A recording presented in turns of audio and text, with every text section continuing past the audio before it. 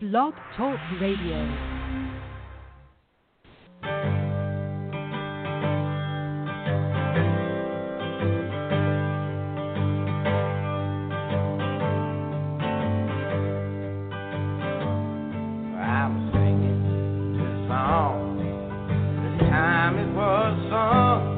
I've been putting it off for a while,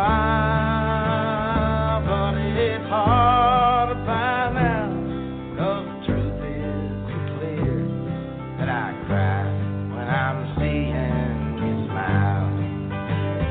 So goodbye for so long, the road calls me dear, and you cannot find me anymore. To the girl with the sun in her eyes, and I kiss you and then I'll be gone. Every time that I try to tell you that we'd lost the magic we had at the start, I would weep my heart when I look in your eyes.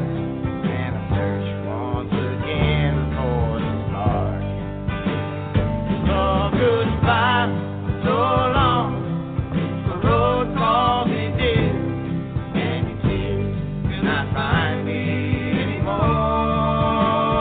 And farewell to the girl with the sun in her eyes, and I kiss you and then I'll be gone.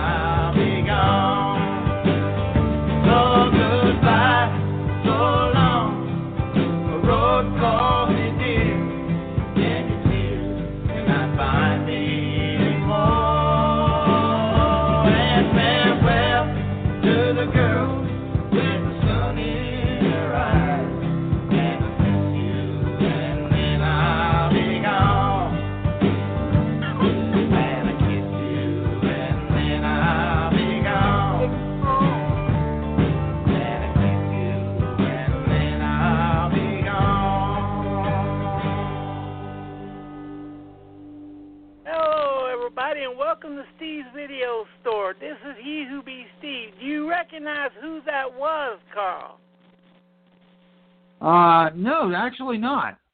That's Tom Waits. Okay, that's Tom Waits. Okay. Yeah, off of his first album, Old Times, and that is Picture Postcards and Old Shoes. Nice. Yeah, how old were you in 73? That's really why I didn't put it there and not me being a smartass. It was me trying to cover up me being a dumbass. I was 15 years old. 15, yeah. If you was in college at the time, you know that album was probably passed around like a joint. Funny. When I was in college a little later than that, okay. It didn't. Tom Waits was a non-entity at our station. Yeah. I know it took a while. It wasn't until about the 80s that Tom Waits really started catching on the college radio. And that's really where his blood has been. You know, he's always been a college radio guy. Right. The only song so is that song from 1973? Yeah. Okay, cool. This is before cigarettes got to his voice. Aha, okay. You know, with Tom Waits fans, there's pre-Rain Dog days when he started having the voice. Right, exactly. And then there's fans afterwards, and both of them argue with each other, you know. Oh, sure. Like, you see some dissension between the Parliament Funkadelic crew, but yeah. And the only song that you wouldn't know off this, Karl, is Old 75 that the Eagles covered. Okay, I do know that song. I know the Eagles version of that. Yeah. And yeah, this is 73. Karl was 15 and I was 3. And this year is special to me because it was the first year that I actually remember remembering a movie that I seen all the way through, you know. Cool. What was it? We'll get into it later when we get into the top 10. Okay. Box office of the year. But yeah, there's so much going on in this year. This year was a big catalyst for change. Oh, great. With one of Karl's gods coming out with there. What?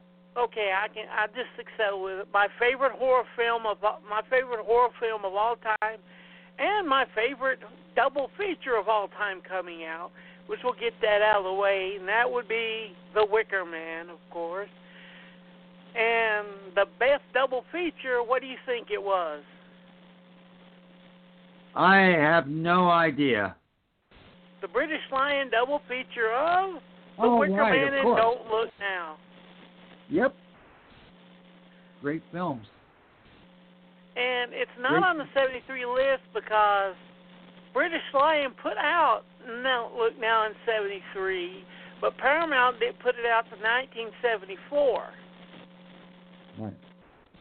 Because they wanted to do something stupid. I mean, you know, something stupid like properly fucking advertise it.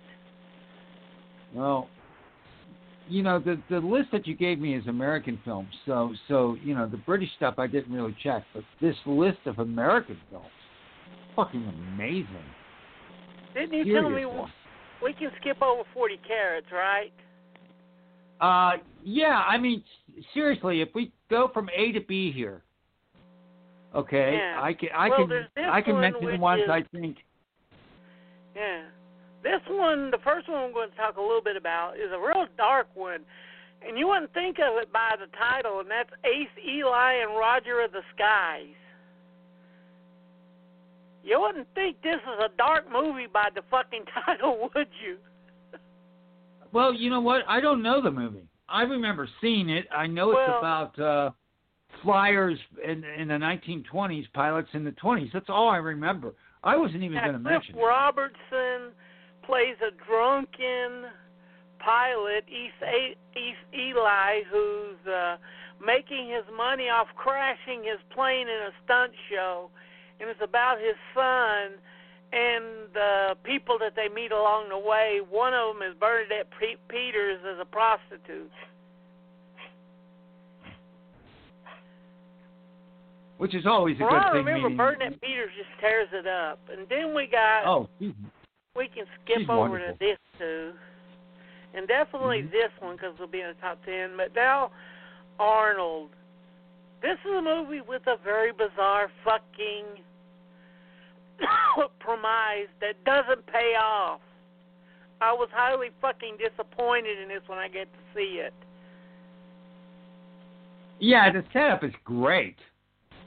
A woman marries a dead man to get his money, and then everyone starts getting killed off, and then we have a confusing ending that makes no fucking sense. Right.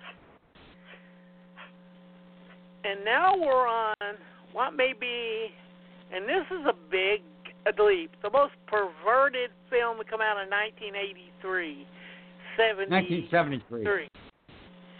This was so perverted that it made people on the deuce feel bad when they were watching it. Yeah, this one you need a couple of showers afterwards. Trust me. Yeah.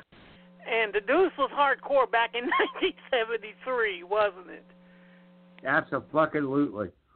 And that would be The Baby by Ted Post. My God, there's no way to describe that movie, but oh God. All we have to say is adult baby. Yeah, okay. Who's tortured with a cattle prod when its babysitter gives it a hand stimulus. And it's a dirty, nasty, grimy movie, and I love it. Well, one of the things I have to say about that movie is the matriarch of that family is Ruth Roman, who was a very famous actress back in the 40s and 50s. And I don't know what possessed her to co-star in this movie, but God bless her for doing so. Oh, God. Seriously. Yeah. Seriously. I don't know what drug she was given or whatever the case that she decided to do this, but really, she tears it up in this movie. Yeah. So good. And Karl knows I love my gutter trash, and even The Baby shocked me. I was like, whoa. Ooh. Yeah. Yeah. Karl, can you make a sequel to French This question's answered twice this year. But can you make a sequel to French Connection without making a sequel to French Connection because you don't have the rights to the French Connection story? Yes, you can. And that would be Badge 373 with Robert Duvall. Yep. 373. Good, solid movie. This is a great... Good, solid. What, Karl? Good, solid movie. Not as good as the French Connection, but it's solid, and Duvall's great in it. Yeah, this was an actual written on paper sequel to the French Connection, but it didn't happen. No. Duvall was supposed to be playing Popeye Doyle. Right. Yeah, it's a good, solid one. If you can find it cheap or on Amazon streaming, I'd recommend watching it. And Karl, what would you say if I said that this whole cult of personality about serial killers was done in 1973? The art film was changed in 1973. Two major actors, and that would be Martin Sheen and Sissy Spacek, made their bones in 1973. How many movies do you think I'd be talking about? You forgot one other thing, and a director made his debut that is one of the most talented and yet hated directors of all time. Yes, you have to add that to it, and yes, you'd only be talking about one movie. Just one.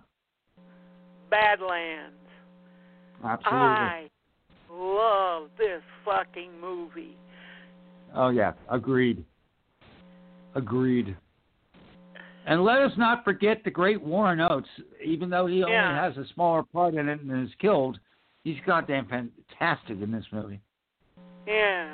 And it has the signature Terrence Malick shots of the wheat and all that. But the whole movie is presented through Sissy Spacek's character's eyes, Carol Ann Fugate. And it's so dreamlike that it fucking works perfectly. Oh, yeah. It's brilliant. This is based on the Charles Starkweather, Carol Ann Fugate road rampage that took place in the 50s. Yep. And the Badlands, which was North Dakota and South Dakota. Yeah. And I love how it's all summed up in that last line when Starkweather is about to get on the plane, and he combs his hair for one of the last times and just throws it to the cop and says, "Keep that. It'll be worth something someday." Yeah. This is on the must-see list of 1973. There's no number 1 through 10 because if it's the must-see list on 1973, it's all of them. Yes. Absolutely. And next is the one that we've trumpeted as the best baseball movie so many times that we don't need to go over it besides saying, please watch Bang the Drum Slowly. It's just so fucking good. Yeah, and one other thing we never talk about Bang the Drum Slowly is how great an actor Vincent Gardenia is. Yeah. Seriously. Plays the coach in this, and he's wonderful. He's wonderful. And we got, well, one, depends on which way you see it. If you see it on DVD nowadays, it may be the darkest of the whole Planet of the Apes series. But if you watched it in 1973, no, this is the one with John Huston, my bad. This is the confusing one, isn't it? Yeah. Yeah. This is the last one. And we're going to talk about two films right now by Eddie Romero. And, yeah, we're going down to Filipino. Say what's love to our guest, and that's Black Mama, White Mama. And Beyond Atlantis. Why do I like Beyond Atlantis? Because it's got that one scene with Sig Haig just waving his gun around going, pow, pow, pow, pow, pow, and killing like 20 people without even aiming. And that's the only reason to like that movie. Yeah. I'm just Black saying. Mama, White Mama, well, Pam Grier, Margaret Markos, they worked so fucking good together. Mm-hmm. Well, basically, that's a Distaff version of the Defiant Ones. It's exactly what it is. The only bitch I could have about Black Mama, White Mama is that there is too much rape in that movie. Yeah, but, you know, that was the 70s, too. It was unfortunate. I tend to agree with you, but, yeah, that was... That's was the level I'm partial. judging it at, son. I'm like, okay, is this movie got too much rape for the 70s? Yes. Yes, it does. But it's still good. But the best one with Black that came out in 73 had D'Urville Martin, Fred Williamson, Gloria Hendry, and James Brown talking about the big payback. Yep. It also had one of my favorite directors behind it, and of course that would be Larry Cohen, and we're talking about Black Caesar. Which is, hold on. I think it's the best of the blaxploitation of that year. I don't think you can argue that with me. Can you? Oh yeah. Shut the fuck up right now.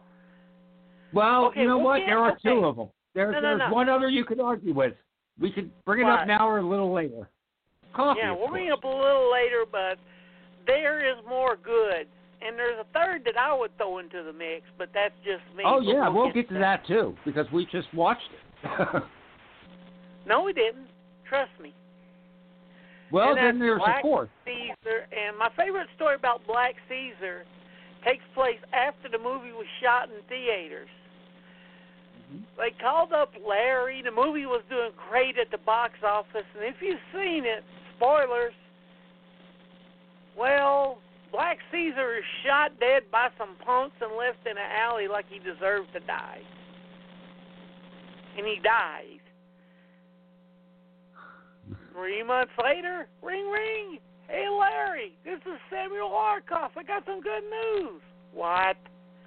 We're going to do a sequel to Black Caesar, and you're going to write and direct it. He's fucking dead. Yeah, but it's going to come out next year, and we're giving you a bigger budget. What did he say, Carl? He's fucking dead. Of course, they did come out with it, and it was that year. It came out later that year. It's on the list. Yeah, all over. It's like, he's fucking dead. Oh, we can work around that. Gotta love Larry. Gotta love Larry Cohen. Seriously. Is Russ Meyer's last film, which is a love-hate film. Most of us say you either love this or you hate it. I'm in the hate file. Cause I happen to like Black Snake. Yeah, it's just not that good. I like the actors in it, but it's just not that good. It's not top-notch. It's not top-notch Myers, but I do like it. And if you ask Russ Myers, guess why he said the movie wasn't that good? Anushka, if I'm not mistaken. Yeah, and right? why was that? Because she was forced on him, if I remember, and by a producer or something. Were too small. Yeah, okay, that's right.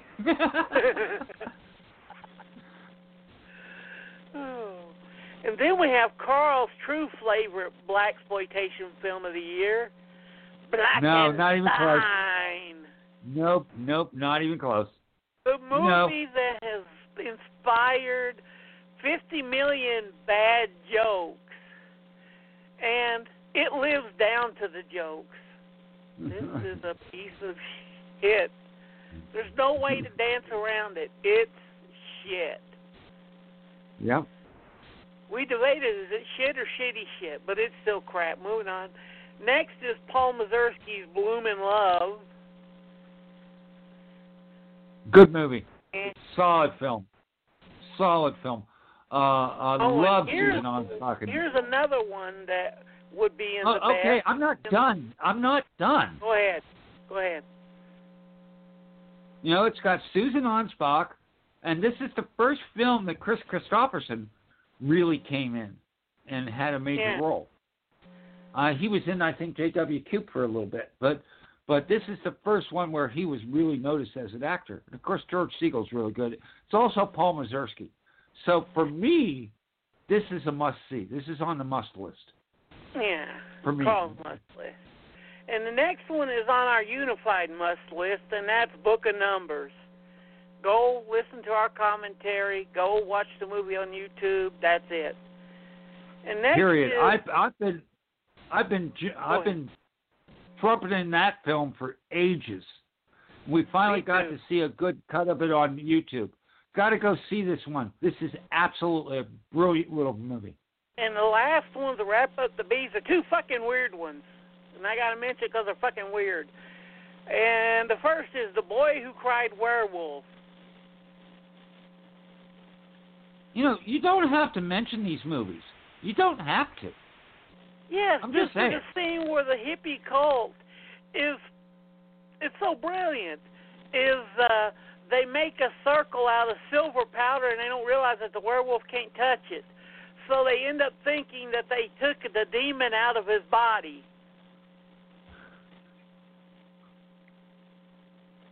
Whatever. And the next is Breezy by Clint Eastwood, which is a shitty version of Twinkie by Richard Lester starring Charles Bronson.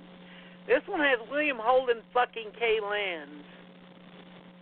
Not a good movie. Not a good film. It's weird. I know. It's creepy as hell. They couldn't make that shit nowadays.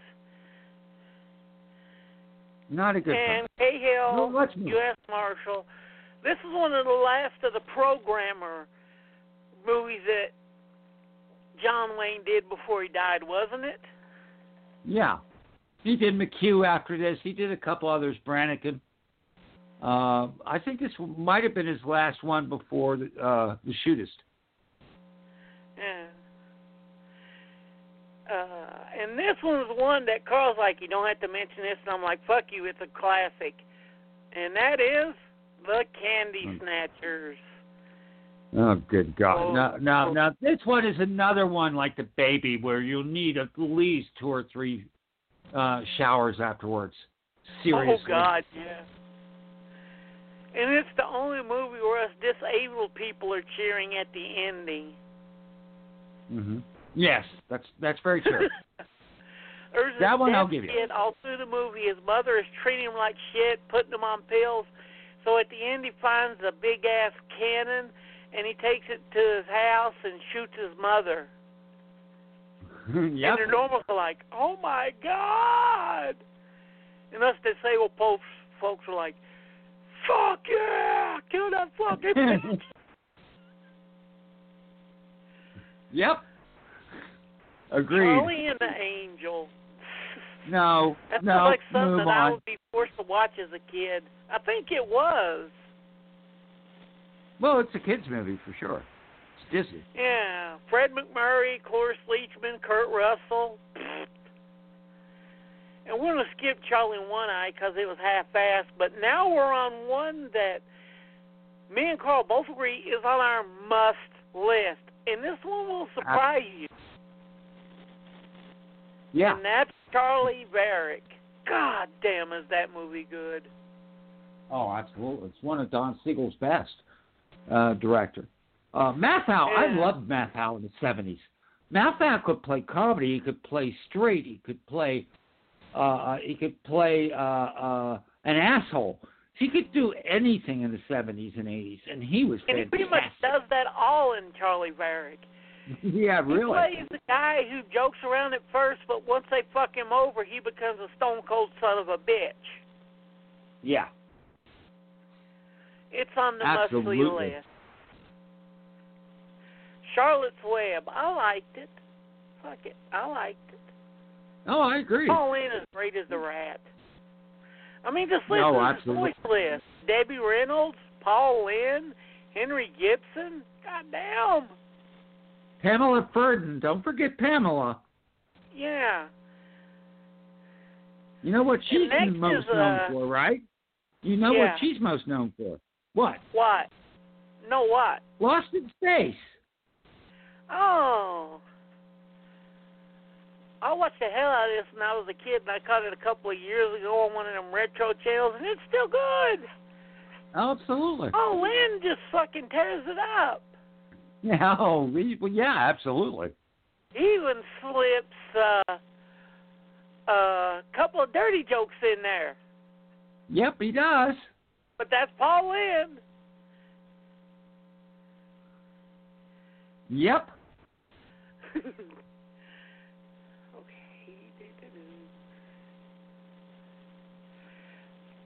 Class of 1944. Quick. Yes, sir. Oh, Cinderella Liberty. That's one of those 70s films that I make fun of. That is basically, you take the kind of 70s film that Karl likes, but don't give a shit when you make it, and that's Cinderella Liberty. Am I about right on that one, Karl? Actually, Mark Rydell is a damn good director, but this is not one of his films. He will be mentioned later. Okay? I'm just saying this movie is a meandering piece of shit. No, I happen to agree with you. I don't think it's a great movie by any means. Okay, moving on. Usually when you see on the list, people are like, oh, you got to watch this. Let's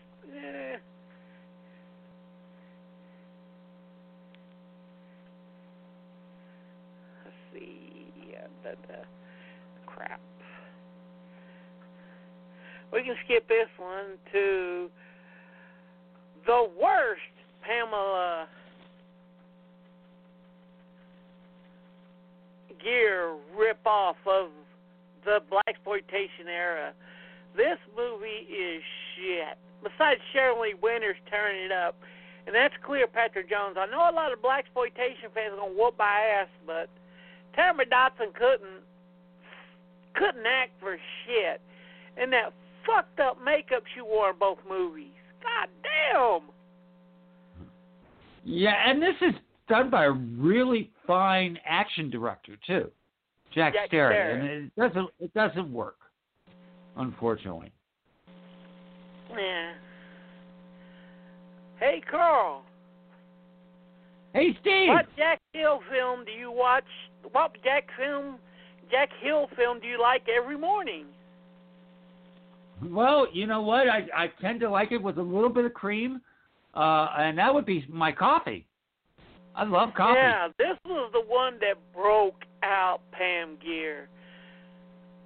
Foxy Brown is more loved, I will give it that, but Coffee is the better film. Oh, absolutely. You don't get razor blades and an afro in Foxy Brown. No, you don't. You don't get Alan Arbus as the big bad either. Yeah. You gonna make me crawl? You gonna make me crawl like a nigger? You gonna make me crawl like a motherfucking nigger slave motherfucker? And Alan Arbus on the floor going, help, help. It's beautiful. And next is one, and we'll skip that. And I'll just quote the director on this one. This is the one film of mine that I wish I could remake because I almost had it right. And I agree with it. In this case, almost is still goddamn fucking good. Yeah, almost is 4 out of 5. Yeah, really. And that's George Romero's The Crazies. It is good. The remake is fucking good. So watch both. Fuck you. Watch both. One thing I have to say about The Crazies, my favorite moment in this particular film is Lynn Lowry has a death scene, which has to be the quietest death scene you've ever seen, and it is fucking brilliant. That's all I'll say. Exactly. Exactly. And that's because the sound screwed up, and Romero's like, holy shit, that works. Yeah, really. Let's see. Next is one of Karl's favorite movies. He cries every time he sees it, and every time he hears, "Don't leave us, Daddy! Don't leave us!" he falls to the ground bawling like a little baby. And you're so Karl full of loves fucking him shit. someday It's as a dolphin.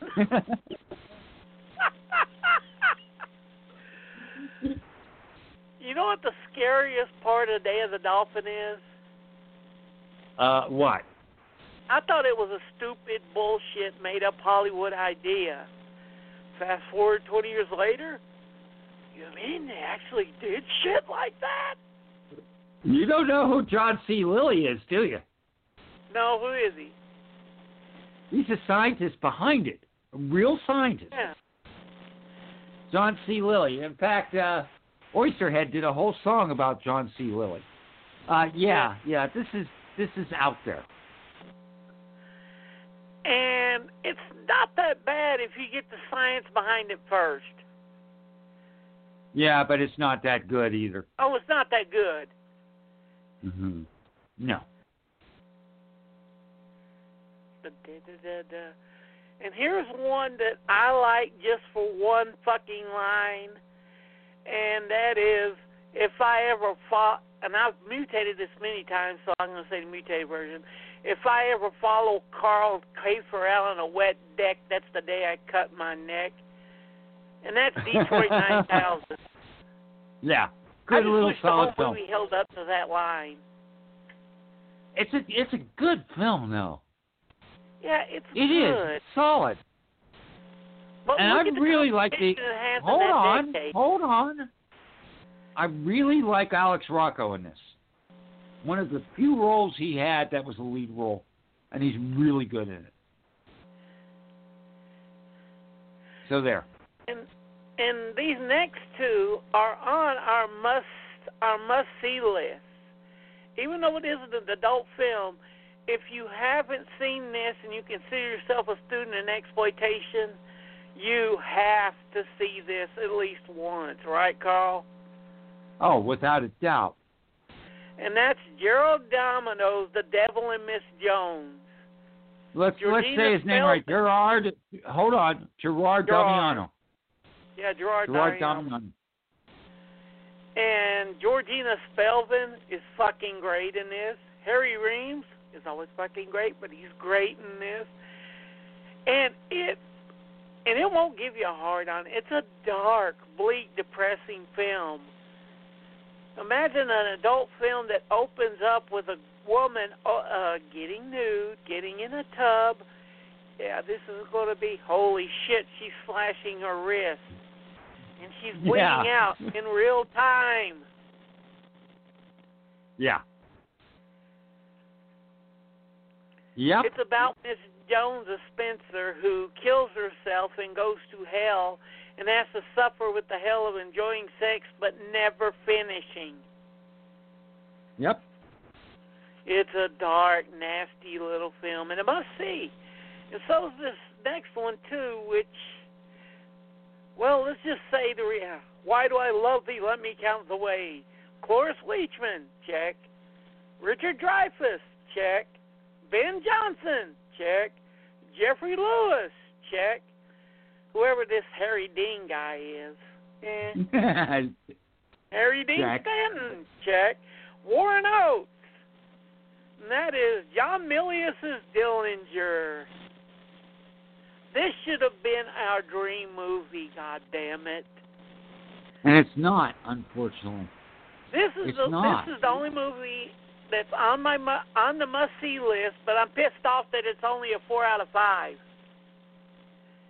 Well, it's on your must-see. I don't think it's that good.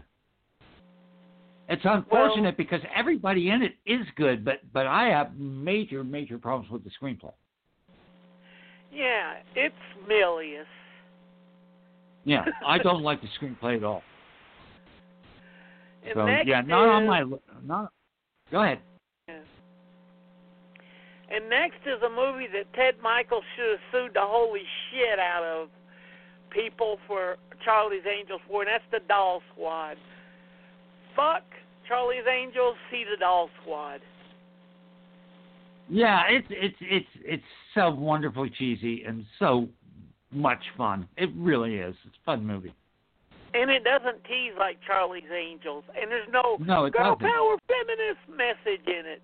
Besides, if you mess with the women, they'll kick the shit out of you. Which I consider a more empowering message than girl power. Yeah, agreed.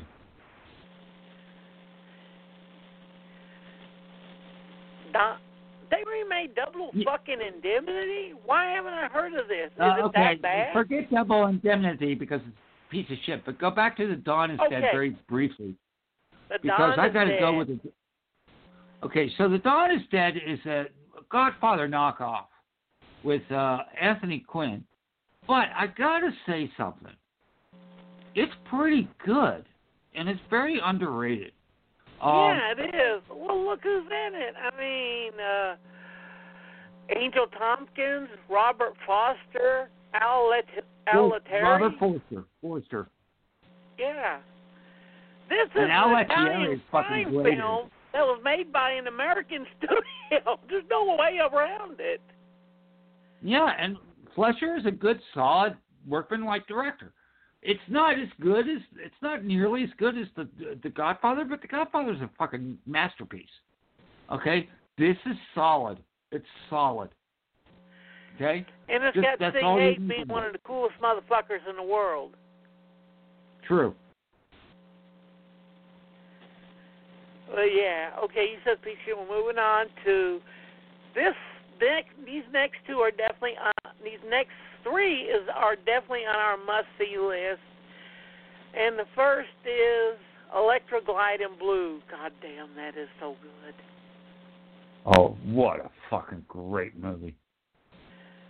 Only movie that James William Garcia ever directed. He was better known as a music industry guy. He was the guy behind Blood, Sweat, and Tears. Robert Blake's best fucking role he ever had. And just a great film with an absolute stunning ending that will leave you gasping. It is fucking great. It's on the must-see list. And so the next one, too, we're really kicking ass, and that would be Emperor of the North. God damn, this is a mean fucking brutal little movie. Mm-hmm. Ernest Borgnine at his nastiest. Lee Marvin. Keith Carradine, who I basically wanted to strangle throughout the whole fucking movie because he's so fucking obnoxious. And let us not forget, in And a you very must have small loved cameo. what happened to him at the end. Oh, absolutely. But the thing is, let's not forget, small cameo, but he fucking kicks it, is Sid Haig. Another Sid Haig. Sid Haig again. But, God, that final fight scene between Ernest Borgnine and Lee Marvin, oh, my God. And If let's it not wasn't forget, for this is Phil Robert McDonough- Aldridge. Yeah. Okay, directed it, and he is the king of testosterone at this point in time. Seriously. Yeah. If it wasn't for the fight scenes in this next movie, this would be the best fight scene in a movie this year. Yeah. And, of course, the next is Jim Saxon, Jim Kelly, Bruce Lee, Enter the fucking Dragon. Do we need to say more? No. We can No. move on. Besides, why wasn't this on the fucking top 10 list of box office gross this year? I don't know. That I don't know. That's We'll fucking keep shocking. going because right now we've got Next 3 in a row. Karl's- We got hold on. We got 3 in a row. We're gonna have 4 in a row. At least for me. No, we got to save that for because the top 10 at the end. No, we don't. Executive action. Absolutely. Oh, not fucking executive see it. action. I'm talking about the one find after it. that. Yeah, executive action. That's why I was if counting you in the can 3, find man. it, which is almost Emperor the because 4, basically, yeah. hold on, Stephen. Thank you. All right. Executive action was one of those films that was buried by maybe even the government. They did it to another one this year. But this was sort of like going after who killed Kennedy. And it shows the whole thing from top executives in business and politics. Burt Lancaster, Robert Ryan, Will Geer. Brilliant film, but you will not find it. Seriously, if you do find it, watch it. It's on my must-see. Sorry, I had to go there, Steve. Pardon me. No, don't worry. And the VHS of it that Warner put out goes for like $100. Yeah.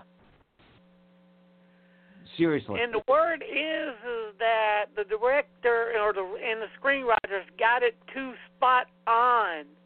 It was one of those like, oops, we really fucked up. We did it right. Yeah.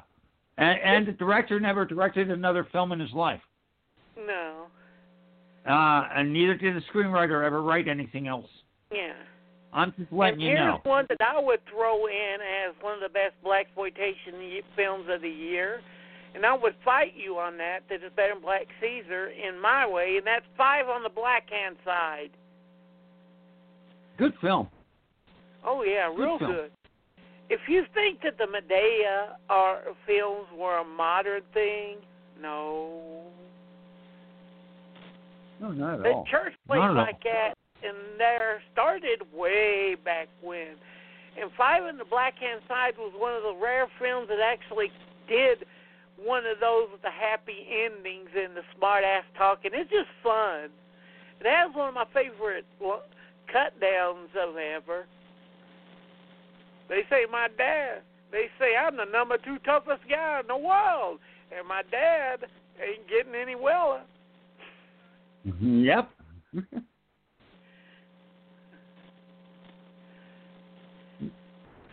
Now, it's been ages since I've seen it, so I can't really say too much.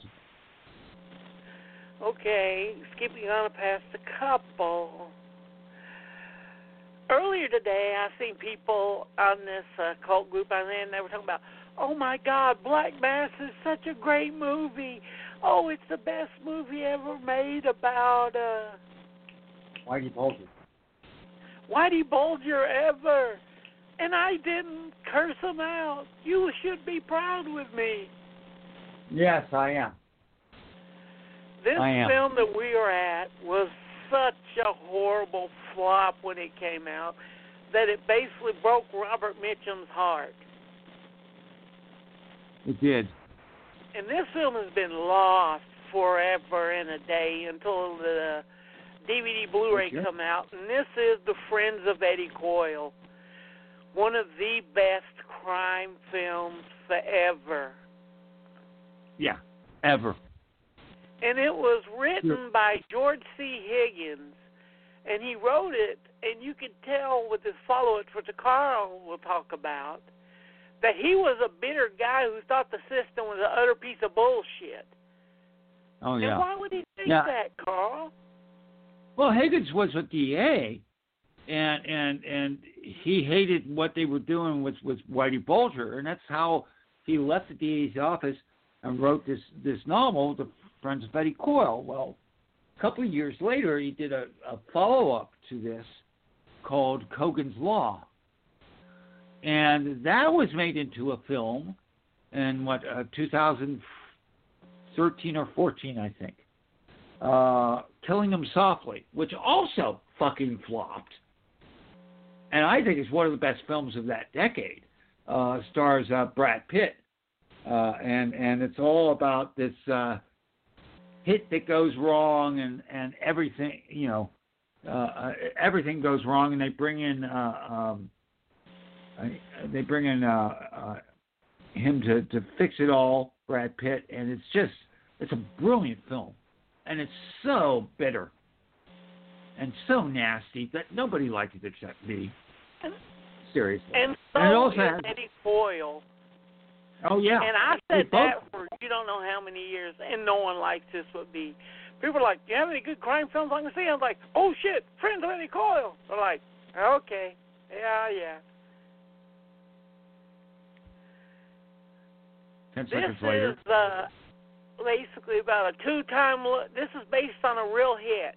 A two-time loser who was ratting out to the FBI, but it turned out his police handler informed that, basically that he was going to tell on him, so they killed him. Mm-hmm. And this is a bitter, angry movie about how everybody rats on everybody, and all the cops care about is getting hits on their books. There's no joy or happiness in this motherfucking movie. There's no good guys. But it has one of Robert Mitchum's best speeches ever. When he's trying to warn this young boy about it, when he talks about how he has two sets of knuckles. Yeah. If you're looking for a movie, find it. That would be Richard Jordan, by the way, who makes, I don't think it's his actual debut in this film, but this is the first movie I ever saw where I recognized Jordan. Jordan would work with Mitchum again years later in The Equalizer. Again. Yeah. Alex Rocco, Richard Jordan, Peter Boyle, Robert Mitchum. Stephen Keats, man. Great cast. Oh, man. What was that film that we talked about on Thursdays that was about African religious rights and all that bull? Well, that would be one of the must-sees of 1973 and on both of our lists. And that would be Ganja and Hess. Ganja and Hess. But here's the odd story. It came out in 1973, but none of us seen it until about 95, 96. Yeah. They released a bastardized cut version called Blood Couple. Yep. And it's the only movie that Dwayne Jones from Night of the Living Dead starred in, other than Night of the Living Dead. Yeah. And next is one of our favorite musicals, and it's definitely on the must-see list if you like musicals and you are towards a religious bent, and that's Godspell. Wonderful film. We talked about this so much that we should just edit that together as a fucking commentary. Exactly. Exactly. Peace be with you and glory of man. Prepare ye the way of the Lord. There you go. We did And some that actual whole singing. song is just that one line, and it's so beautiful. Also, the one thing about this movie is its use of New York City locations, including the newly renovated and done World Trade Center at the time. And the most racist film of the 1973 is Group Marriage. Good God, fuck that movie. Fuck you, fuck you. Okay. Fine. I know we talked before about its interesting gay stereotypes. Yep. And here is one of the funniest movies to watch when you're on weed, and that's The Harrod Experiment. Just to see Don Johnson as a hippie living on a campus where they're experimenting in free love. You need to open yourself up and let others into you. That way you will know what it's like to love and to be loved. Take your medicine, Stephen, please. Oh. And there's Harry in your pocket, which is okay. James Coburn is good, just like he was in this whole decade, but everything else is... And this is the best movie ever with Jamie Farr in it. Yep, he does voices in it, and yes, it's a must see. It's on my best list. This is on our must see list. What would Ralph Bakshi do as a follow-up to his counterculture milestone about anamorphic cats fucking and doing drugs, having sex, and living the hippie lifestyle? Why, he would do an autobiographical film about his younger years. And that fucked the fans of Fritz the Cat, didn't it? Yeah, it's a brilliant film. Brilliant That's Heavy movie. Traffic. Yeah, it's so good. Yeah. Okay, I'm waiting to hear what you have to say about this next one. Oh, Hell Up in Harlem and shit. Yeah, but you should say, well, Black Caesar, you see, came back from the dead. He's not a zombie. He's just another guy now, and this is the sequel. So it's the After Death sequel to Black Caesar that came out in the same fucking year. They just ignored the last 5 minutes of Black Caesar in the movie. Right, they did.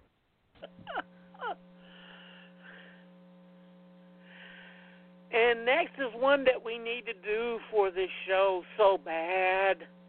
It's on YouTube. We need to do this. You know, I've never seen this. I don't know this. I know of it. I've never seen it. Oh, it's so good.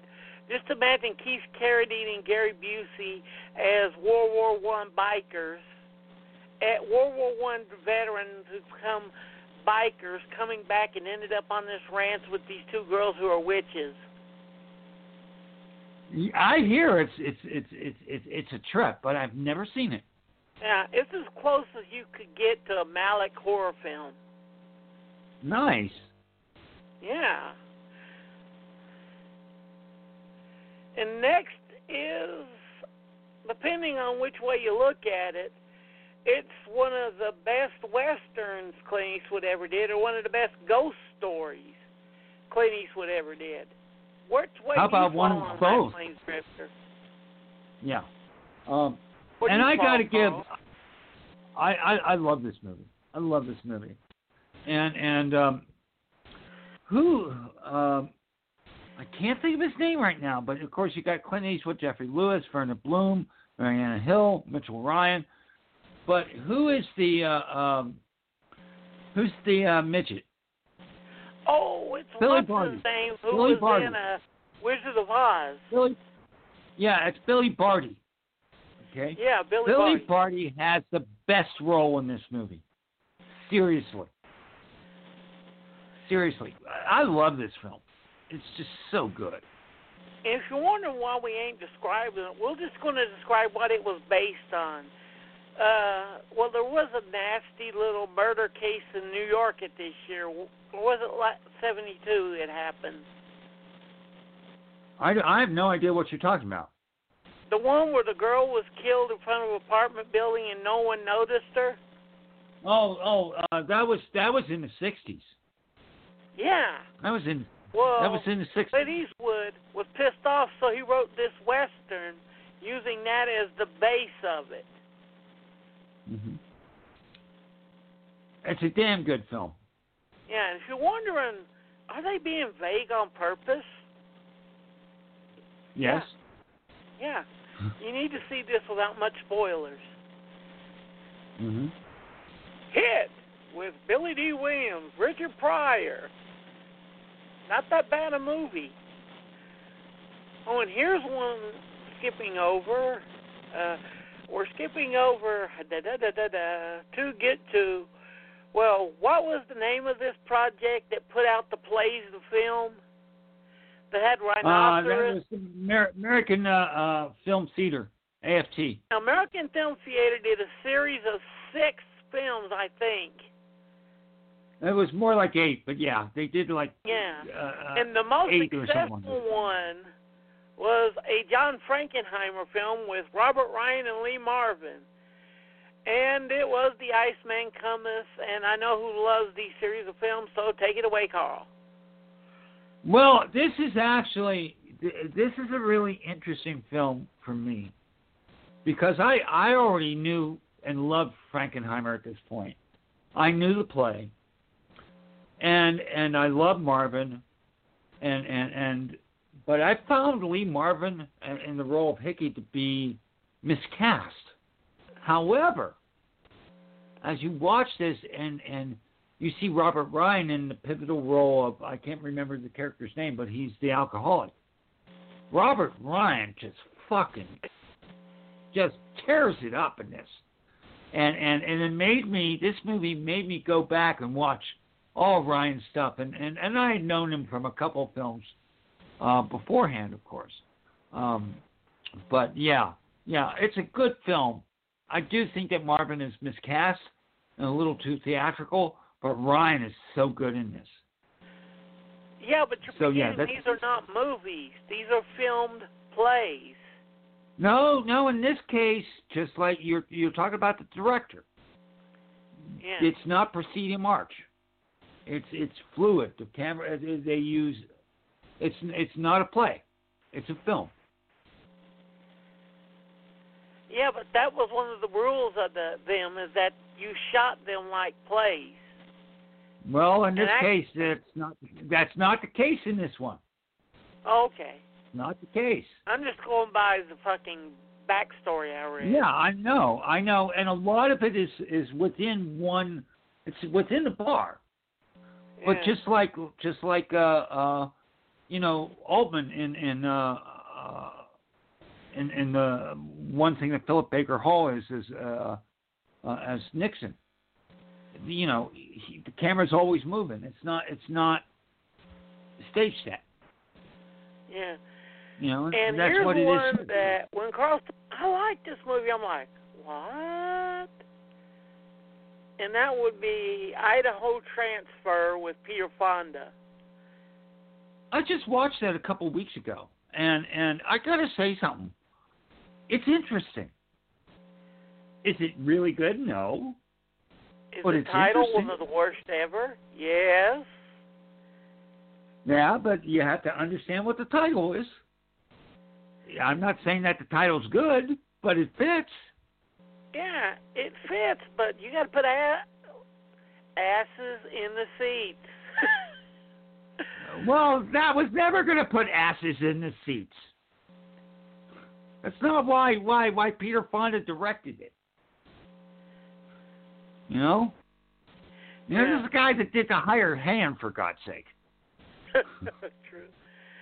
And speaking of asses in the seat, what do you get when you take William Smith Anitra Ford and Victoria Vitri and put them in a science fiction movie together with lots of tits.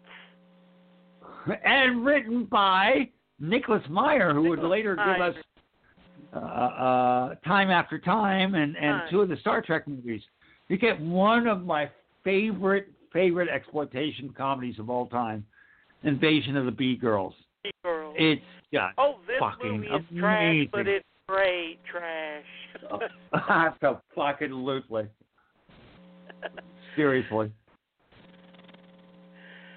And about this next one, all I got to say about Jesus Christ Superstar is Carl Anderson is a fucking god.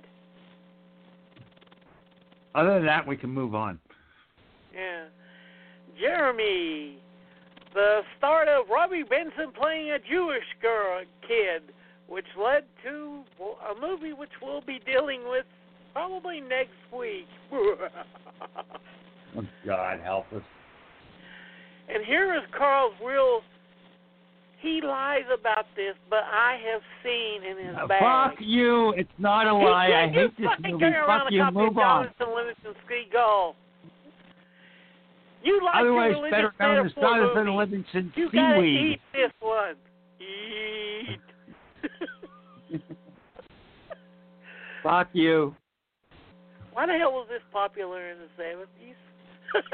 I don't know. I think it had to do with the drugs. We're gonna skip over that. There's Kid Blue with Dennis Hopper and Warren Oates. It should have been good, but it's shit. And next is one that come out of nowhere. But knowing the way we know the director now, we shouldn't be shocked, and that's The Killing Kind with Curtis Harrington.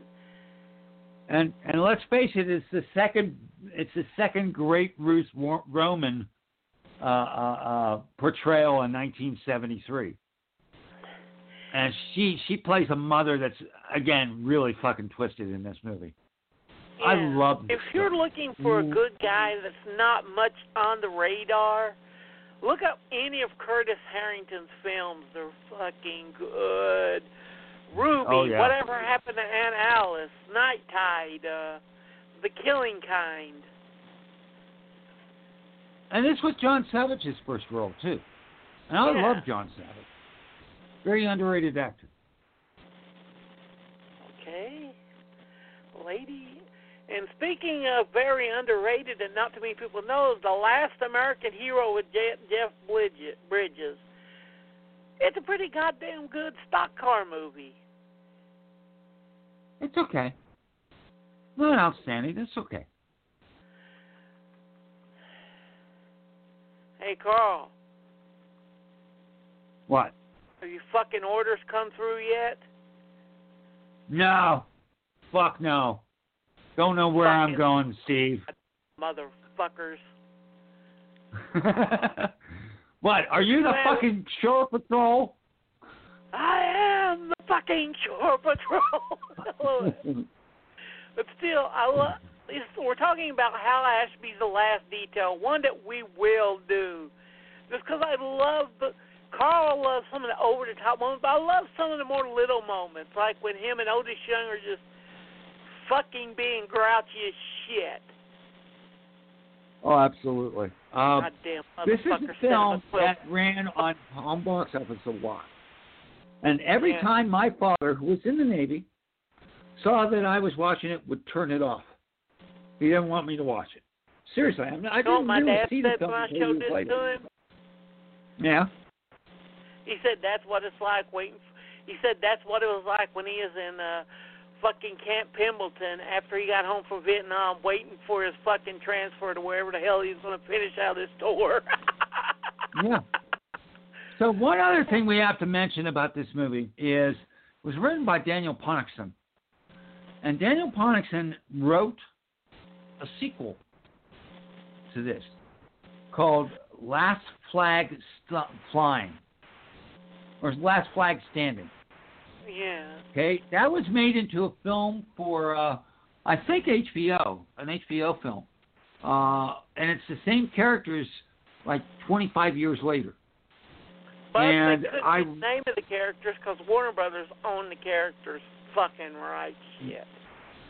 Yeah, but trust me, they're the same characters. Yeah. And who's all? Steve Carell is Steve Carell plays the Randy Quaid Quaid character. Bryan Cranston is plays Nicholson, and I think it's Morgan Freeman plays the Otis Young character. No. It's the guy from Matrix. Oh, Lawrence Fishburne. Yeah. Fishburne plays Otis Young. And it's hilarious because Otis Young's character is the one who curses the most in the movie, and he ends up being a preacher.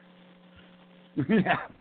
But seriously, you need to watch that movie. I recommend it highly, and it's one of my favorite films from the last from the 2010s. It's a really good film. And the last detail, out of Nicholson's gold period, this one's the one least talked about. Everyone talks about Carnal Knowledge. Everyone talks about One Flew Over the Cuckoo's Nest. Everyone talks about Five Easy Pieces. But who fucking, besides me and you, talks about the last detail? There are people. Trust me. There are people. Yeah, but not as much as, Yeah. There are people. Yep. Oh, and Carl, we never did answer this. What did Kamel do as a follow-up to Performance as a favor to James Coburn, but because he got fucked in the script, he left it and him and Coburn didn't take any credit for their script, and it was given credit to two other people. What movie would that be? That's not Last of Sheila. You got the story wrong on that. You do. I know the story on that. Stephen Sondheim has given several interviews on it, and that was written between him and Anthony Perkins, and they used to do these murder mysteries on the boat, and they used to bring people in like Coburn and that and do murder mysteries. So it was all their idea. Yeah. Well, either way, The Last of Sheila is a fucking good movie. It's magnificent, and it's definitely on the must-see list. And I haven't seen it for years. It's not easy to see. Yeah, it's definitely on the must-see list. Mm-hmm. Now, moving on. Here's one that me and Karl love. This is on the C list, but it won't be on the must-see list. No, this is on the must-see list. Absolutely have to see this one. Yeah, this one is on the must-see list. That's The Laughing Policeman. Another great Matt Howell film. Yeah, so good. He is so good in this. And this is an odd little movie, and that's why it's so good. Hell, Matt Howell in the 70s can do no wrong, almost. Mm-hmm. And Karl likes little cigars just because it's got midgets screwing Angel Tompkins. I'm more than okay with that. I've always liked midget porn. Very obscure one with Jeff Bridges and Rod Steiger. You would think a movie with Jeff Bridges and starring Rod Steiger based on an Elmore Leonard book would have more cult status, would you? That's because it's not exactly a really good film, unfortunately. Fuck you. Why Madonna XXX is a fucking great moonshine exploitation film, you fucking cretin. I don't know. This seemed too high class to me. I like the more exploitative moonshine. Yeah, but like this is dark as stuff like that. shit, especially how nasty and brutal the last 20 minutes are. Oh, I'm not saying it's not nasty and brutal. And by the way, you talk about Rod Steiger. Robert Ryan's really good in that too. I mean, I just don't like it. It just didn't work for me. And it's the same guy who directed Vanishing Point, right? I think. Yeah. Yeah. And next we're going to talk about Karl's favorite film of ever. And it stars Peter Finch, Liv Ullmann, Sally Kellerman, George Kennedy, Michael York, Olivia Hussey, Yes, in between the scenes, Karl sings the score to Lost Horizon, the musical. He loves this movie. Okay, listeners, imagine my middle finger going up and then penetrating Steven's asshole. Okay? And then putting my whole fist in it. Okay? Sorry. I know that's a horrible thing to think about. Lost Horizon. God, is that. It may be one of the worst, if not the worst, musical ever made. Cat ain't got shit on Last Horizon. No. But his favorite film was not even the apple. Yeah. And that's The Long Goodbye, which we've done a commentary on. If you haven't heard it yet, please go back and look for it. It's a goddamn good film. But the sad thing it's my favorite. It was also a piece of shit. But then Jack Davis did a poster for it, and Pauline Kael came down from behind Mount and went, I saw this, and it was good. And then the hypocrites, our fellow reviewers, fell over themselves to go, yes, this is so good. It's a brilliant film, and it is my favorite film of all time. And it always will be, till the day I die. And if you like, if you're a big Lebowski fan, you have to fucking see this, because basically this is definitely the DNA of Big Lebowski, and the Coens not only admitted it, but said it in the commentary to Big Lebowski. So there. Well, the opening scene to the Big Lebowski is the opening scene to The Long Fucking Goodbye.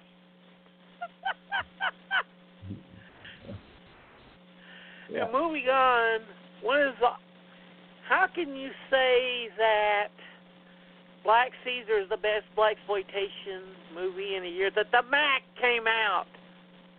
I tell you what, 73 was a great. Yeah. Oh, goddamn, it's a great year. Coffee, The Mac, the one we haven't mentioned yet. Yes, which we will get to. Yeah, seriously.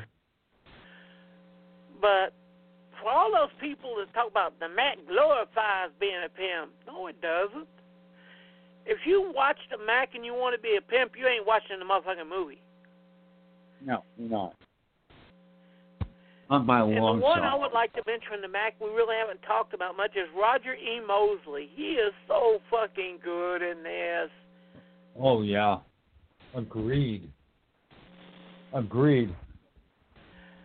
Go on for a second. Did you like or not like The Macintosh Man with Paul Newman and James Mason from John Huston?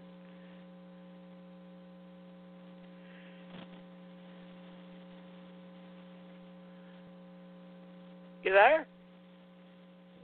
Sorry, Steve. I told you to hold on. I needed to get something to drink. My mouth is dry. Macintosh Man is okay. It's nothing great. After Dirty Harry, which is one of the greatest cop films of the 70s, right? Don't you agree, Dirty Harry? Agreed. How did they fuck up the sequel so bad?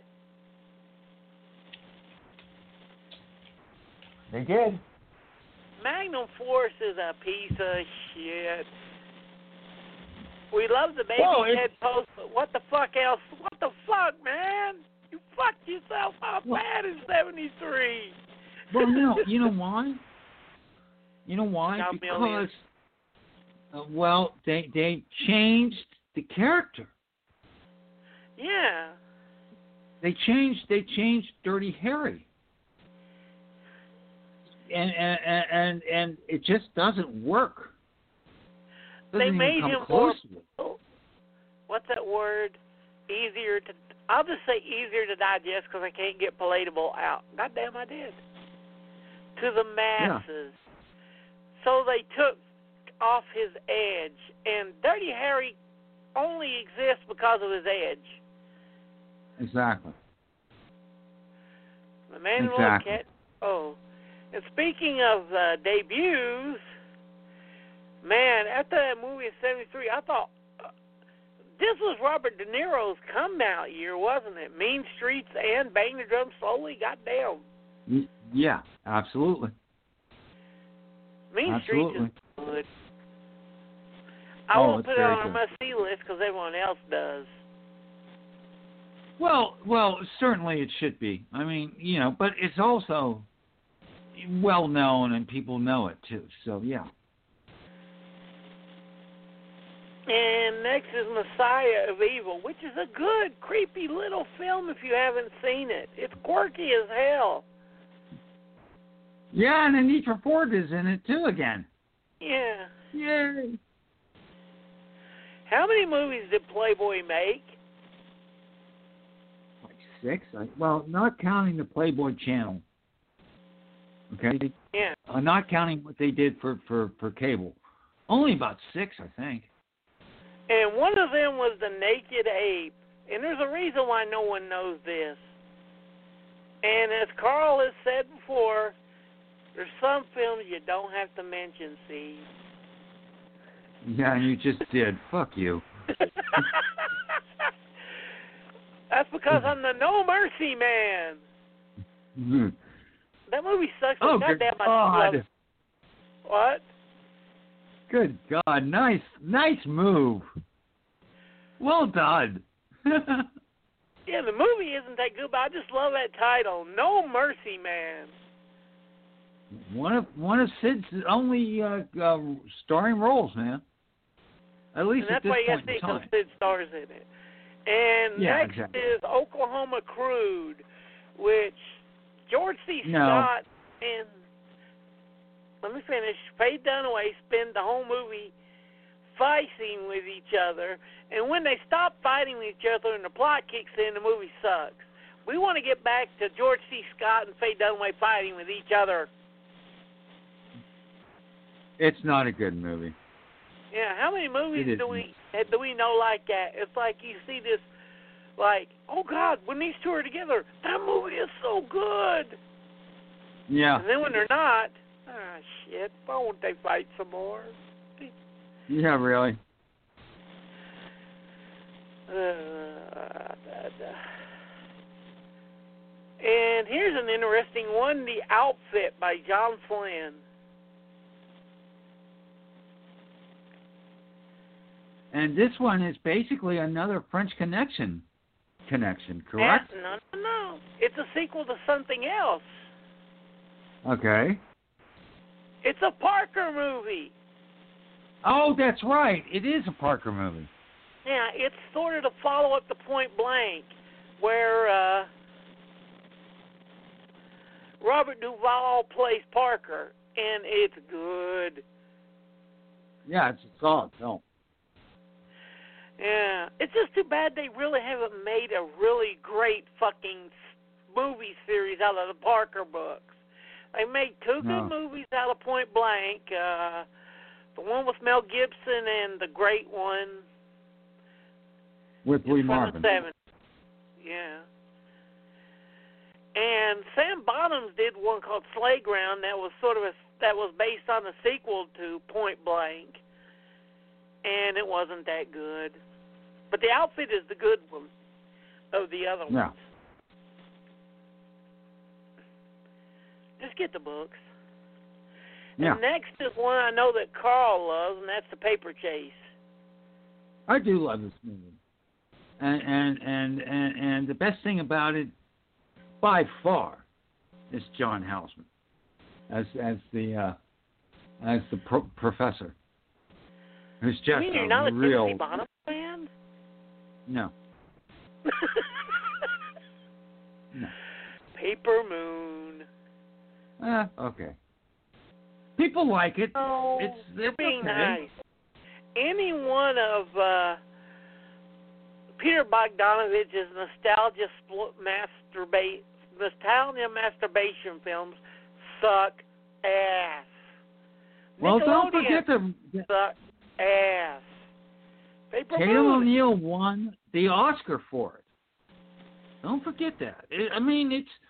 It's not as bad as some of. It's certainly not as bad as Nickelodeon. It's not my cup of tea. I don't like it. Yeah. And next is one of the best prison films that's gotten forgotten throughout the years, and that's Papillon with Steve McQueen and Dustin Hoffman. I like that one. Oh, yeah. Good, solid film. Do you realize they remade it last year? Yeah. Did you even know that? Yeah. Why? It went straight to VOD. I know. This is the movie to see. Yeah. And now we're on, this is going to shock you, my favorite film from 1973, even better than The Wicker Man. Oh, my God. And that would be, I'll just tell you the people who are in it and see if you can guess. James Coburn. I already know. Yeah, Chill Willis, Jack Elam, Katie Girardo, Slim Pickens, John Beck, Bob Dylan, Chris Christopherson, James Coburn, and Sam Peckinpah's classic Better Than the Wild Bunch, Fuck You All, Pat Garrett and Billy the Kid. The Slim Pickens death scene is absolutely fantastic. Oh, There's God, so many yeah. good things about this movie. I just felt that it was really miscast with Coburn and Christopherson. They're too old. But with that caveat, they're still really good. Yeah, Coburn this was is perfectly cast. I don't think for anyone in what that the era movie could have is, carried that. What? Yes, I agree. Okay, but if you look at the historical sense, Bill Bonney was dead at 24. Yeah. And Coburn was like 10 years older. And so Christopherson at the time is in his mid-30s, almost 40. Yeah. And he's playing Billy the Kid. That's what got me. Now, if you put that aside, it works. I mean, the movie is brilliant. I'm not You know who's damn good in this? Bob Dylan. Let's give Dylan some cred. And most people hate him, but they missed the whole point of what his job is in the movie. Mm-hmm. He's a writer. He comes out of a newspaper building. So what does a writer do? He writes. He reads and he writes. Observes. Observes. Yep. So Bob Dylan really has one of the most important jobs, Yeah, he's very good in it. And this even is though I a movie was about being old, this is definitely of all the Sam Peckinpah films about being old, this is the one that most explicitly touches it. It's good film. It's a good film. Even with my caveats. If you can get the Turner cut. If you see the short cut, you won't like it, and I don't blame you. If you see the so-called director's cut that couple of my fellow critics put together, it's shit.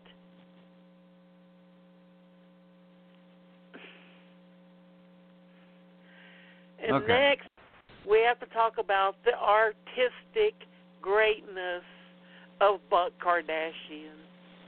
No, it's Kartalian. He was a thespian beyond thespians. He took any film he in to the next level. And, Karl, you need to get that DVD out store to give it to me because you ain't going to watch it. Give it to me. Give it to me. No, it's fucking mine. I'm the one that owns it. And I love this movie. It is a takeoff on A Little Shop of Horrors, and it's called Please Don't Eat My Mother. Buck Kartalian is just, anytime we see Buck in any movie, particularly Jim Cotta, because both you and I, we've talked about this. I saw this, and I said, it's Buck! And people look at me like, what the fuck are you talking about? So you remember when I was watching on Turner Classic Movies and I messaged you, holy shit, it's Buck Kardashian. It's not Kardashian. I make that mistake too. It's Kartalian. Kartalian, yeah. Ew. He's fucking great. We love him. You want some chow? Insanity. I wouldn't put it on our must-see list because it is an acquired taste. I mean, it has Fuck this you. girl You got to standing see it naked. once in your lifetime. Yeah. You got to see it once It in has your the girl lifetime. It's a standing must naked see. being held by a plane. He's like, "You're gonna fuck me and suck me and worship my feet." Okay. Yeah. I'm okay with that. And if you talk Yeah. to most of the 70s Disney fans, they will say Robin Hood is the worst of them, and I say, fuck you, I liked it. Peter Ustinov, Terry Thomas, Glenn Campbell, fuck you, it's good. Mm-hmm. Don't you agree? It's solid. It's not one of my favorites, but it's okay. It's certainly not bad. It's not Rover Dangerfield, for God's sake. Yeah. And here is the most fun title to say of all of the 73 films. We got to just say, I just love saying this title. 1, 2, 3. Sounds like air escaping. Yeah. Don't say it. Hiss it. And it's actually a decent movie, too. Strother Martin and Dirk Benedict. This is the one where the guy gets injected with the drug and turns into a snake. It's not that. It's fun. If you like your monster movies.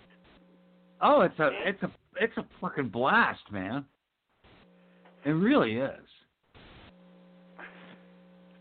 And next is one that I know Karl's going to want to talk about, and that's Save the Tiger. Okay. This is a must-see. Okay, it is. It's a must-see. Jack Lemmon is great, and the story is basically about Lemmon owns this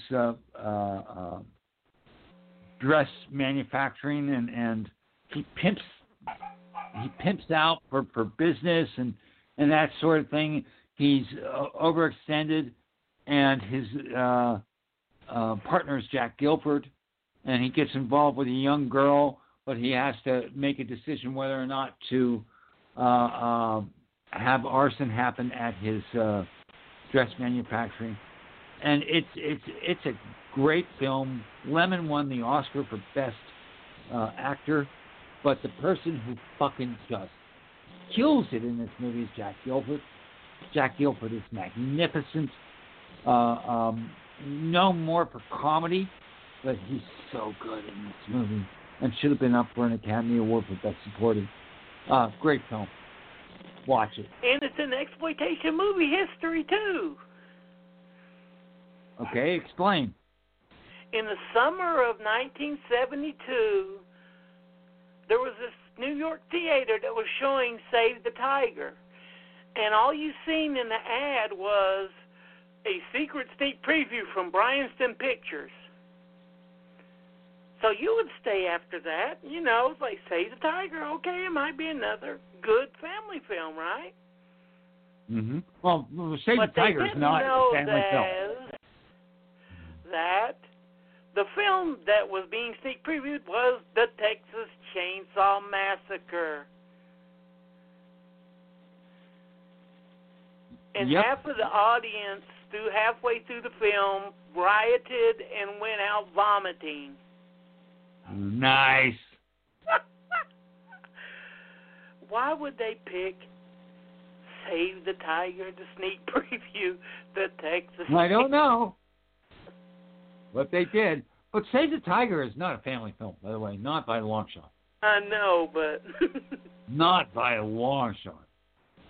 And here's another one of Karl's favorites from the 70s, Scarecrow, which I love just because of what's-his-name's performance.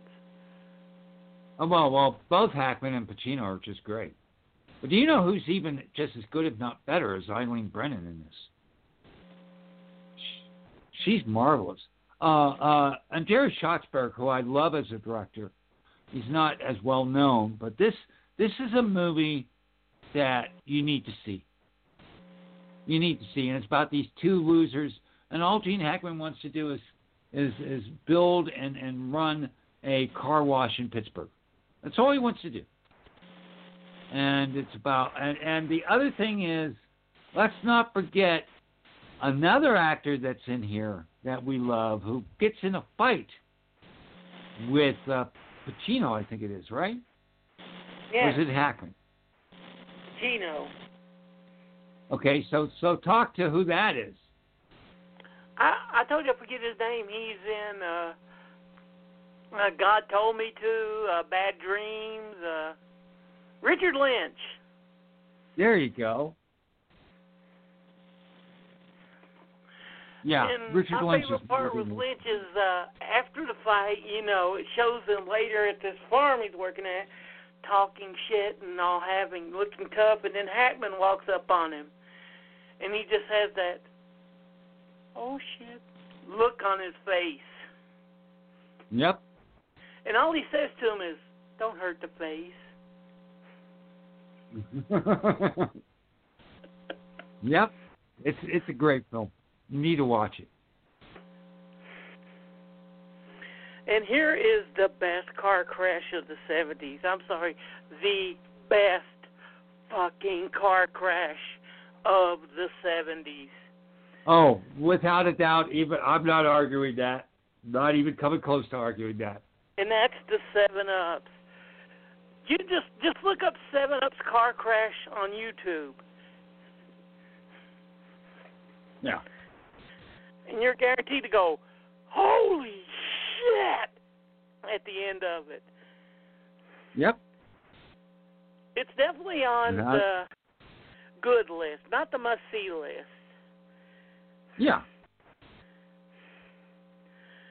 And here's a small story about this one. We can pass it real quick. Richard Roundtree and John Gillerman wanted to do Shaft Among the Jews. But Warner Brothers thought it was stupid. And if you haven't read that book, it's the best of the Shaft novels. It's so fucking good. It is good. No question. But what they got him to do is make Shaft in Africa, or Shaft with a big-ass stick beating the shit out of people. It don't work. It's not horrible, though. It's not horrible. It's the least of the three of them, but it's not horrible. Yeah. Oh, and here's a good one.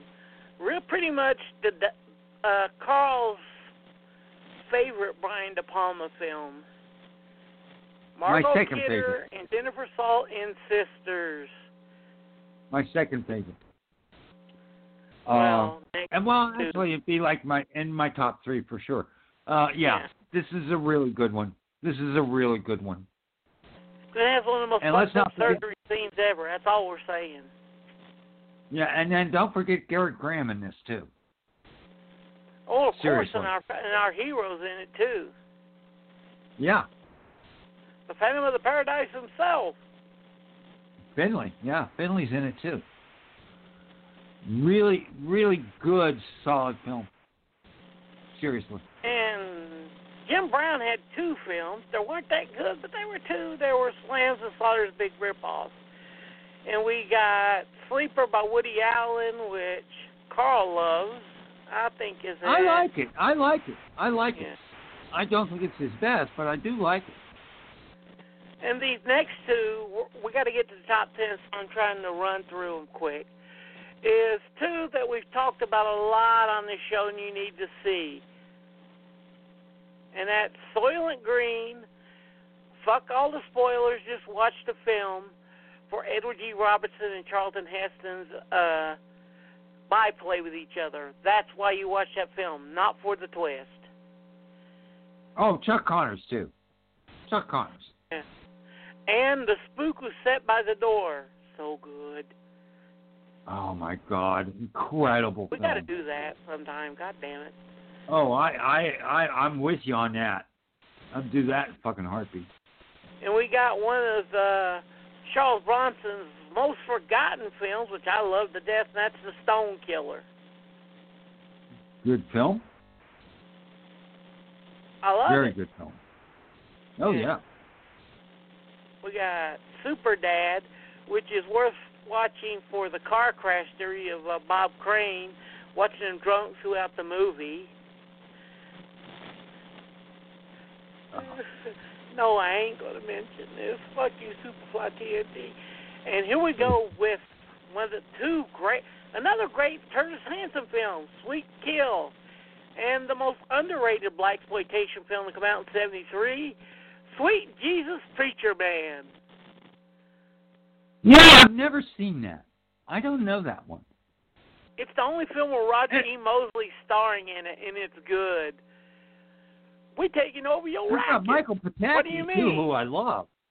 Yeah. It's got Michael Pataki, William Smith, and Roger E. Mosley. I'm surprised. And it's like, we're taking over your rackets. What do you mean? It's part of that new black entrepreneurism you're hearing about. And Sweet Kill by Curtis Hanson. As we said before, if it's Curtis Hanson, it's good. Agreed. Terminal Island, Terror in the Wax Museum, That Man Bolt. They're good if you're looking for something to watch on Tubi or YouTube. Right. The Thief Who Came to Dinner. Karl likes it. I love it. I love it. It's for me, it's a definite must-watch, or just maybe behind, a little lower than that. But fucking War Notes is great. So is Austin Pendleton in this. It's a really good film. I like it a lot. The Three Musketeers, which is good. Very good. And a drive-in classic, which is Walking Tall. I fucking love this film. We're going to do this sometime, so I don't want to talk about it. And another drive-in classic, White Lightning. Oh, that's a fun movie. Oh, and can't forget Westworld. I can feel Vicky behind us with a big stick going, you better not forget Westworld, you mothers. Yeah, really. Agreed. I like Westworld, the movie, but the problem is that it doesn't really have a plot. Everyone knows about Yul Brynner's cool robot that chases them. But there's like 45 minutes of nothing that happens before that. Oh, there's mock almost orgies. There's all sorts of stuff that happens. Give me a break. Yeah, but you know what I mean. Yeah. And yes, James Cameron and Arnold Schwarzenegger ripped off the Terminator's walk from Yul Brynner in Westworld. That's very true. And we got Wicked, which is more fun to read about and talk about than to see, so... Exactly. And now we've pretty much gotten through, besides the young nurses, to get to the top 10. Let's go all the way. And the top 10 is really that big. Number 10 is Serpico. That hasn't really aged that well, has it? No, but it's a good movie. A real good film. And number 9 is Walking Tall, which is a fucking amazing film. If you like your Southern drive-in films, watch it. Oh, absolutely.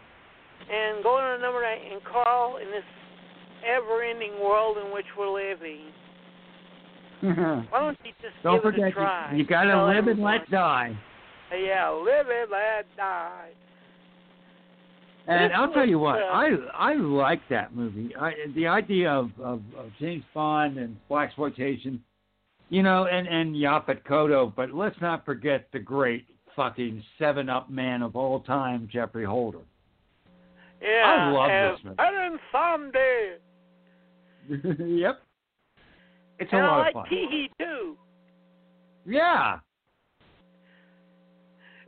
I mean, this one is just fun. And it has one of the best opening kills ever. I love it. They're walking all somber. Do, do, do, do. Bam! Poop! Put them in the coffin, and then do, do, da, da, da. They just start dancing around. And Robin Hood and Magnum Force, which we talked about. And a film that me and Karl agree is on the fuck you list, the way we were. Oh, God. Just shoot me. That's number 5. Oh, God. Yuck. Papillon, we talked about. Yeah, and I was 3 years old, and we were going out to the lake to swim that day. And we were coming back, and my dad looked at all of us and said, "Hey, do you want to see a movie? It's on TV that has the back end of a car tied to a pole and it gets ripped out." And me, I'm like, "Yeah, I like that scene." And we ended up going to see the first of the nostalgia films, and the biggest one. And that would be really George Lucas's, depending on who you're asking, classic American Graffiti. Yeah. Ron Howard, Charlie Martin Smith, Suzanne Summers, Harrison Ford, Laverne from Laverne and Shirley, good guy. Wolfman Jack. Oh, Wolfman Jack is absolutely fucking awesome. Seriously. And it has one of the best 50 soundtracks ever. Yeah, agreed. The reason that me and Karl hate so many of the nostalgia films is that look at the bars we have at our top, which is American Graffiti and Dazed and Confused. Mm-hmm. Try to hold up to that. Yeah, seriously. And both of them are about nights where nothing happens. Mm-hmm. Well, things do happen, but what I mean is it's just another night, but they don't realize it's really the last night of their, of their innocence or whatever, yeah. The end of an era. And skip the American Graffiti sequel, please. Yep. And number 2 is The Sting. No, I disagree. I think for what it is, it's a wonderful caper film. But more importantly than anything else is not the movie. It's the soundtrack. What it did for Scott Joplin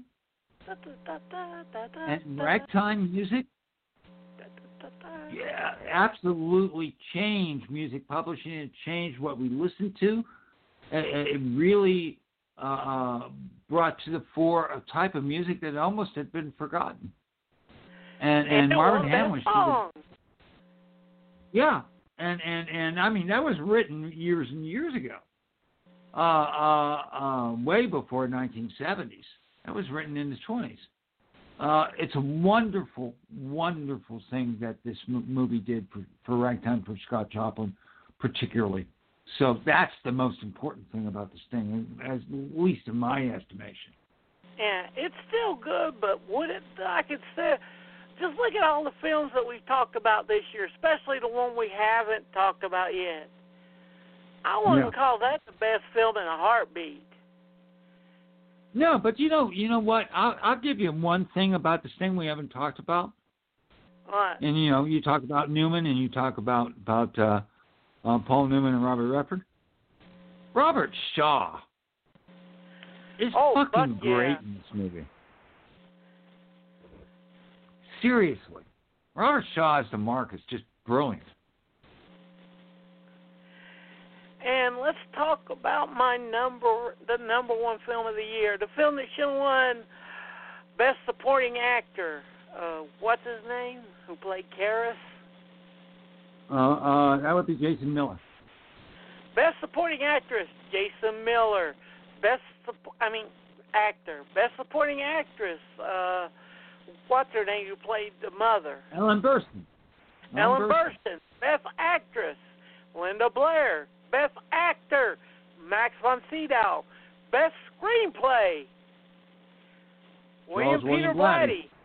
Best Score, Actresses. And Best Film, I'm sorry, The Exorcist should have won all of those. It could have won score because Tubular Bells was written beforehand and recorded beforehand and then used for Exorcist. So unfortunately, I know it was, that, but I'm just saying it should have. Okay. But by rules, it couldn't. Still, the fact that should have won Best Picture, don't you think? Oh, I agree. I thought. Let's see. Godspell, Jesus Christ Superstar, and The Exorcist came out in the same year. Which one do you think put the most asses in the church seats? I don't know. That's a good question, man. But The Exorcist that would definitely. be The Exorcist. Yeah. Oh yeah. Because after every screening of The Exorcist, every Catholic church and church close to theaters that were playing it were full capacity within a half hour after the screening. Yeah, it definitely had an effect. There's no question about it. None whatsoever. Yeah, that's why he killed the Catholic Legion of Decency. All the priests were like, told that little fact I just told, were like, screw you. They're giving us more souls to save than any of those other movies. Yep, absolutely. I have yet seen a movie since then that has made a big of impact as The Exorcist did, or Star Wars, or Jaws, all 70s. Yep, absolutely. The Absolutely. Avengers Agreed. may have made more money, but did they have the cultural impact of The Exorcist? No. No, I disagree. I agree with that. Absolutely. How did you first see it? Did you get to see it uncut, or did you watch it on TV? Oh no, I watched it on HBO. Yeah. So what it was did you uncut. think of it as an impressionable teen? It was rough. It was rough. I had a rough time with it. As I rewatched it, of course, you know, your first, when you watch a horror movie, you're scared, you get all of that. You go to a second viewing, and of course it was on HBO, so they were running it like crazy. And you start to see the connections, and you start to see the cinematic and what Friedkin does with it. And by the time I saw like it 2 or 3 times all the way through, I was hooked at how good that film is. Seriously. And then you got to start to see the theological side of it because of Blatty. Oh, even at that age, I was already playing church. I was already involved in that. So I'd already gotten that from the first viewing. Yeah. And a lot of people nowadays complain it's too slow and da-da-da. That's one of the things we liked about it. Well, you know what? I have people who say it's not even scary. It's like you weren't there when it came out. Everything that came out afterwards has been influenced by and so you get all this stuff, and you don't think that the original is scary. Well, you know what? You weren't there. Anyone who says, "Oh, that movie wasn't scary," I look at them like, "It scared the shit out of you, didn't it?" Why do you say that? Why else would you be fighting so goddamn hard to say this shit ain't scary? Yeah. And thank you for listening. That was 73, and this is one of the first years that Right Film was the top film of the year. Right Film won, box office-wise. Yeah. Because besides The Way We Were, there's not any of the top 10 that we wouldn't have watched. Oh, except for Walking Tall. We watched that in fucking heartbeat. Walking Tall? It's number 9. Yeah. We watched that in fucking... No, I'm saying besides The Way We Were, there isn't one on that top 10 biggest money makers that we wouldn't watch. Oh, okay, gotcha. Okay, I Serpico's aged bad, but back then it was good. Oh yeah, agreed.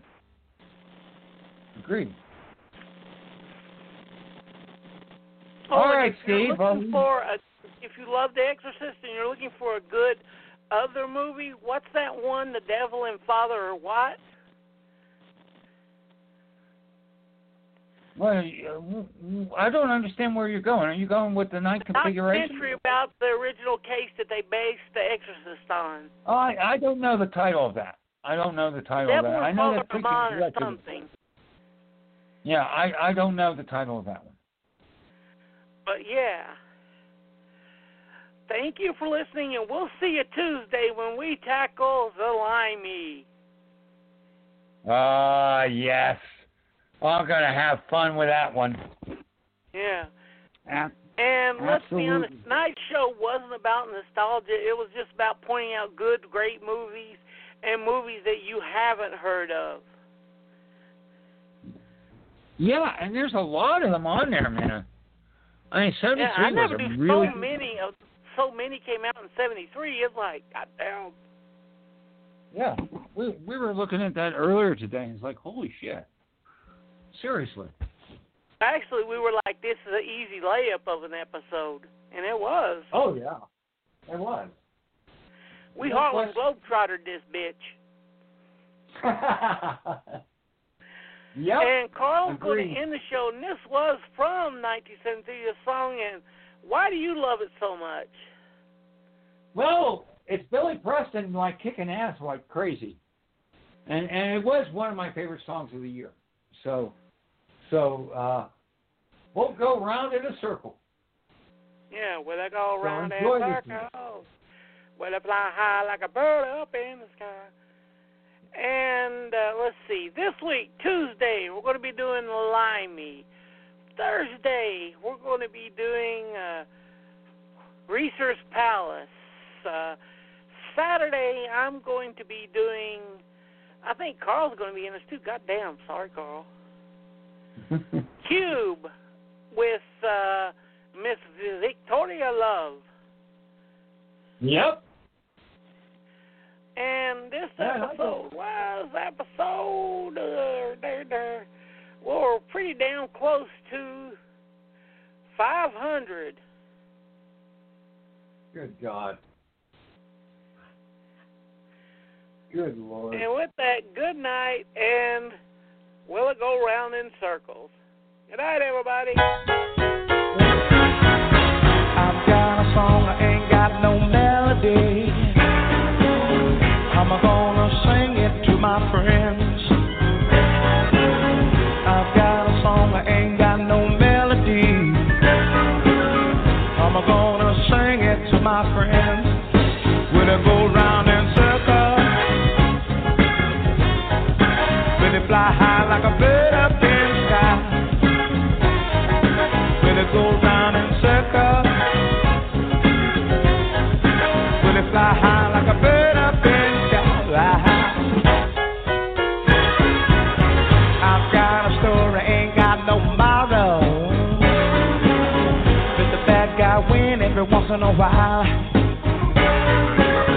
I've got a story, ain't got no moral.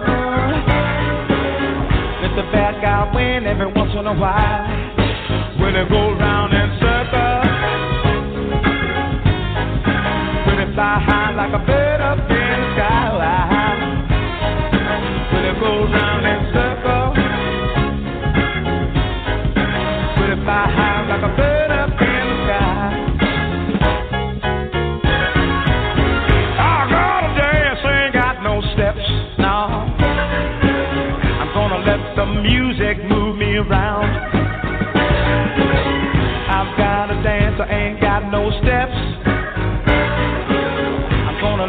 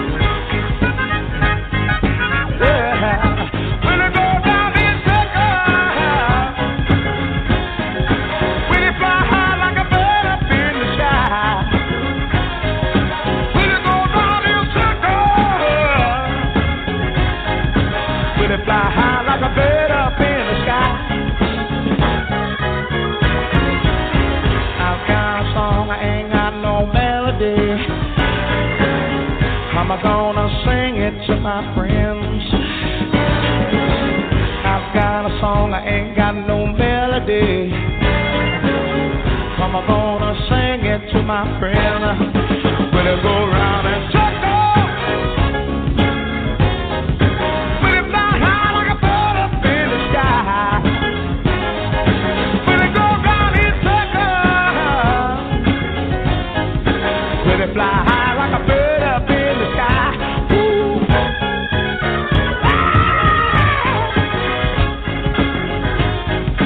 Will it fly high like a bird up in the sky?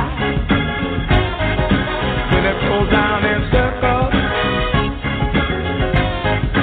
Will it fly high like a bird up in the sky? Go round in circles. Will it fly high like a bird up in the sky? Will it go down in circles? Will it fly high like a bird?